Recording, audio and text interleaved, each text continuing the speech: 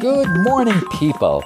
This is your cosmic curator, Tom Yaroshuk, with a look at the stars for today, Saturday, July 2nd, and the days ahead, as seen through the lens of Vedic astrology. That's the astrology of India.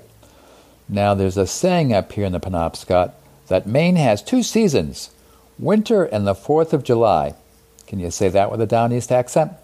Well, in that case, we are well into one of Down East Maine's favorite times of year. Nothing beats the 4th of July here, where the air is pure and the water is clean. Now, before we get into the current constellations, let's take a step back. How was June? How did it go for you? Well, earlier this week, June ended with an earth-shattering new moon on Tuesday in the sign of Gemini. It was in the nakshatra called Rudra. It's known as the god of storms. Rudra has the power to bring on the kind of storms that make headlines, like surprise witnesses, shocking revelations, emotional explosions, and personal implosions. There's often anger, frustration, and negativity. But the sages counsel to maintain a neutral mind through these storms. Avoid the highs and the lows, and just sit through it. After the god of storms comes the peace and calm of a new beginning, and this new beginning with this moon cycle is off to a most auspicious start. The energy, without doubt, is aided by something simply remarkable. July begins with a celestial array unlike viewed across the sky. That's because 6 of the 7 planets are in their home signs, signs that best express the energies. So let's take a look. Slow-moving Saturn, the planet of structure and hard work, of patience, is in Aquarius, the fixed air sign. That means that Saturn will be putting its best aspects to work. Jupiter, the guru planet of the zodiac who bestows opportunity, wealth, knowledge, is in the mutable water sign of imaginative and otherworldly Pisces.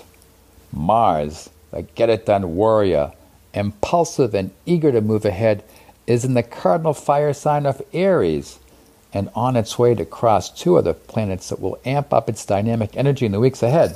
That's Uranus and Rahu. So we'll keep an eye on Mars. It's got to make tempers flare, the war drums beat, and we'll see what breaks loose. Well, luckily that's balanced by Venus. The artist and lover of the zodiac is in the fixed earth sign of Taurus. So painters, poets, and romantics are in their element. Mercury, the planet of communication, intellect, writing, and transactions, is in the mutable air sign of Gemini. What that means is that Mercury will be kind of clear-thinking, clear-eyed, avoid the typical distortions that can come with it. It won't be a retrograde, so there's no going back on decisions. It's a forward-moving energy that's clear and clean in terms of what people are thinking and saying. Well, at least we hope so. And finally, the moon. The swiftest moving body across the sky is in the cardinal water sign of Cancer today. Here the moon can easily indulge its emotions and sensitivity proclivities, until midnight anyways, when the moon moves into Leo. But that's another story. What's all this mean? Well, what a day. With that many planets in their home signs, great souls are said to be born.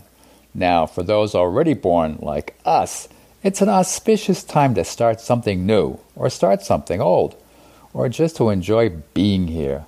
Like I said, it's a very rare event, and certainly one that makes the start of July a very good month.